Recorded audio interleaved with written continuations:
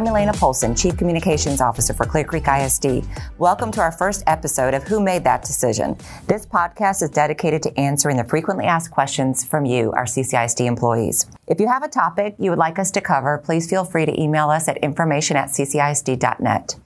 With our focus on people, we thought the best topic to launch with is our budget, because 90% of our budget is invested in people.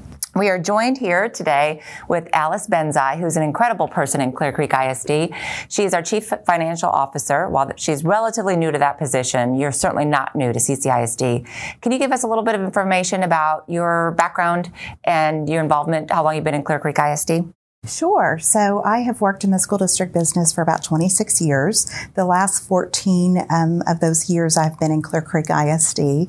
I initially started as a director of business services, focusing on employee benefits, staffing, risk management, those types of things. I served for a short time as a controller, and then in June I moved over as the chief financial officer. I'm also a CCISD parent. I have two Clear Falls high school graduates and a current 10th grader there.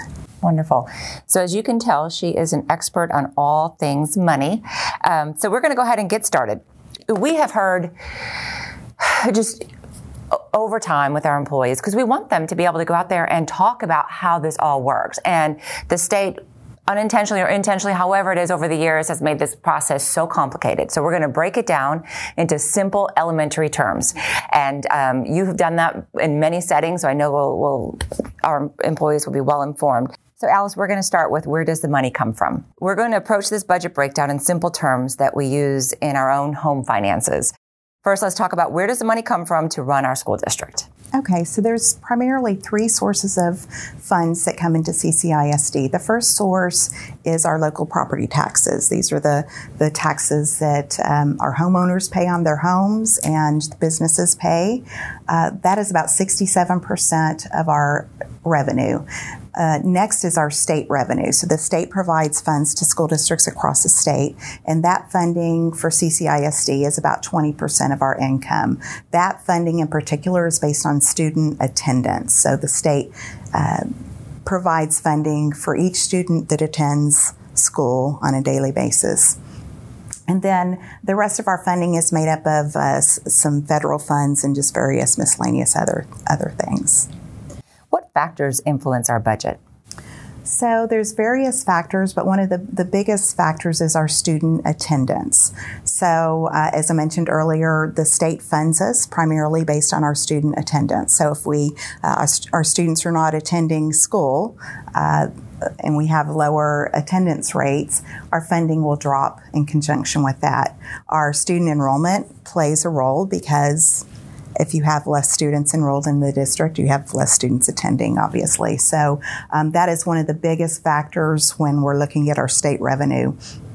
The other factor is that looking at our property taxes and our property values across the district. So as many of our staff and homeowners across the district have seen the values in their homes increase, that value works in conjunction with the tax rate that CCISD sets to provide revenue to the district. On the expenditure side, we have several factors that we've found very challenging over the past year. One of the largest challenges is the unprecedented inflation that we've seen this year. We've seen rising fuel prices, and we have a large bus fleet that we have to fuel every day to get our kiddos to school. So that has been about $1 million hit to our budget this year, is just having enough funds for that increase in fuel. We also have many fixed costs that affect our budget every year, things like property insurance. We live on the coast. We pay a high premium for our windstorm insurance to protect our buildings and all of our assets. So those costs have been rising over the years, just with the increase in these catastrophic weather events that we've had. So that is something that is unique to Clear Creek ISD and other coastal districts. Most districts in Texas don't see that because they're not on the coast, but that is something that is hard on our budget each year. Okay, so we have a little show and tell. So if you're listening through audio, you won't be able to see it, but you can imagine I have two buckets here. One bucket is our maintenance and operations tax rate, and the other bucket is our interest and sinking. And so these are two distinct tax rates that then all combined make up our cumulative tax rate in Clear Creek ISD. So I want to talk a little bit about what we use to pay out of the maintenance and operations bucket, and we've got some show and tell here. So this is a light bulb to illustrate electricity. Which bucket does this go in? That would go in the M&O bucket. Okay. And then this one is teachers, staff, things that make children come to school every day. How about this one? That one would go into the M&O bucket as well, the salaries for all of our staff. So Alice, what percentage of our budget is tied to people? About 90% of our budget is tied to salaries and benefits for our staff. So now we're going to move into how we budget our money, no different than people do in their own homes. So here's $1. Can you explain how much out of that dollar goes to which function in our school district? Sure. So I'm happy to say that 64 cents out of that dollar goes directly into instruction and instructional resources. The next largest piece of that dollar would go towards maintenance and operations. So that's at 7%. So that covers things like our utilities, our custodial staff, maintenance staff. Another large piece of that, about 6 cents of it, is for our school administration for all of our campuses. 4 cents goes to guidance and counseling and social work services. And then about 4 cents goes to transportation, to run our fleet of buses.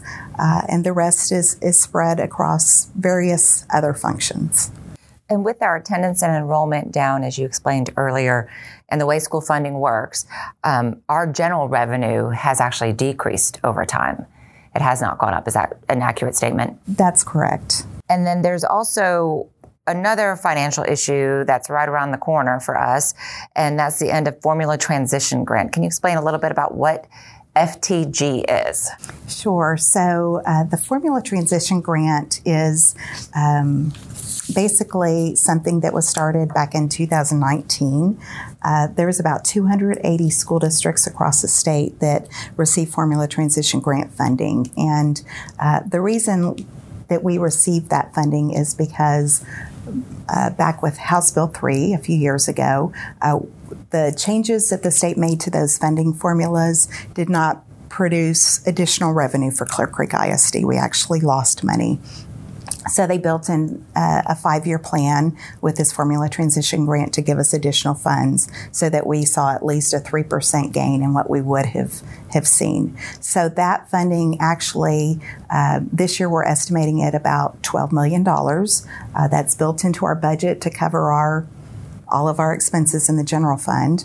That funding will end in the fall of 2024. So at this point, we don't have any assurance from the state that they will continue that funding or make changes to the funding formula to allow us to keep that revenue. So we're very cautious in our financial planning for the next couple of years until we have some more information on what's going to happen with that funding. So we have less general revenue coming in. We have the sunset of the formula transition grant on the horizon. So how are we balancing our budget? Okay, so one of the things that has been wonderful for Clear Creek ISD is we have, over the years, managed our finances well. We have a very healthy fund balance in the general fund that meets what our board's policy is to maintain. We've also been able to, over the years, to take funds, excess funds that we had in the general fund at the end of each year and move them to a capital and contingency fund. Otherwise known as a savings account. Or a rainy day fund. And the wonderful thing about that is that the funds in there have been able to allow us to make some facility improvements that in situations where we did not have bond or general funds available to cover. It's also helped us during the pandemic when we needed additional expenditures or additional funds to cover additional expenditures that came along with that, and also in situations where we've had a weather event and needed to make emergency repairs. So those funds have been sitting in that account, and we have used funds out of that account. But this year, we're actually, rather than moving funds over to capital and contingency, we're actually bringing some funds back to help balance our budget this year. That this was approved at the August board meeting. So we are taking, it's close to 20% of those funds to help us balance the budget this year so that we could meet our needs, meet our provide a salary increase for our staff, and meet all of these additional expenditure requirements that we have this year. And so there's a financial buzzword that we hear about also often, just ESSER.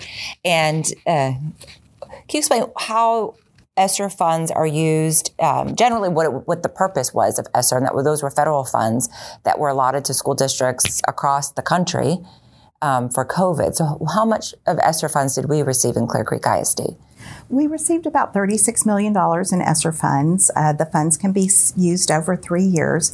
The primary purpose of those was to meet our students' instructional needs during that time.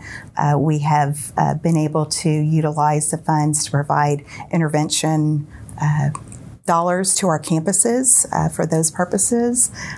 We also have utilized the funds during the pandemic for some of our clinic needs that just came along with dealing with the students and staff coming back to work.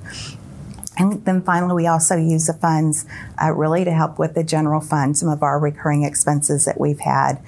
These funds helped us cover some of the losses that we've seen in revenue due to that declining enrollment and declining attendance that we spoke about earlier. So we've planned it out well to utilize those funds. We utilized them last year. We'll have them available this year and again next year. And it's also giving us time by planning those out.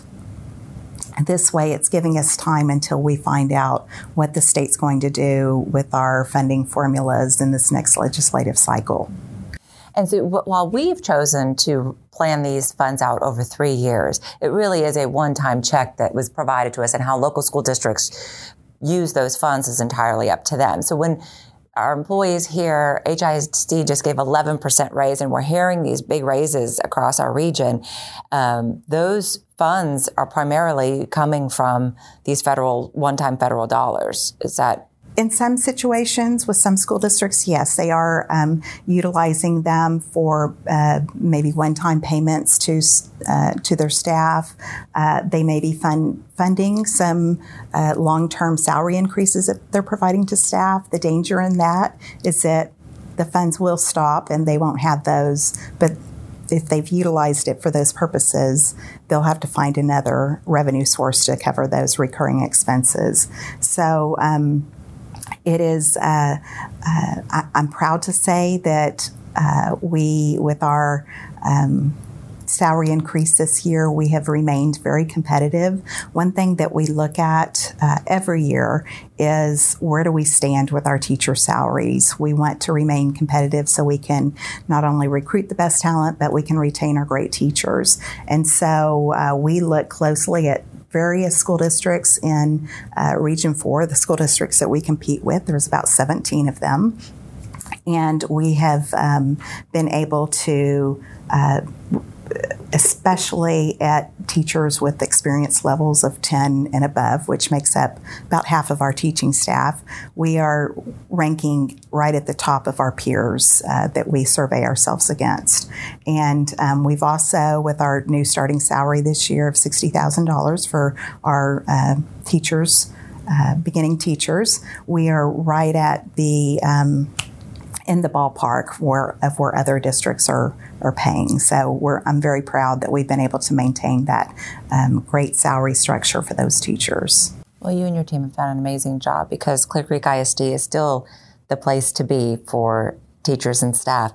And I just want to reemphasize what you said, is that 50% of our teachers are within 20 years of experience. So that's about 50%, 10 to 20 or above.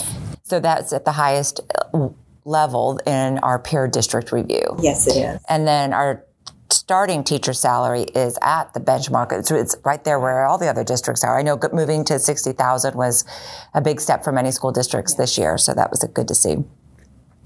I would like to wrap up by just honing in on those three big points that we talked about is the importance of student attendance and increasing our student enrollment, because we've seen a decline in our student enrollment, which may be tied to many other factors, COVID, cost of living, people having many options of places to live. But we do ask that our employees spread the word about the importance of kids coming to school every single day. It's certainly great. It's important for their learning, but it also has financial impact as well.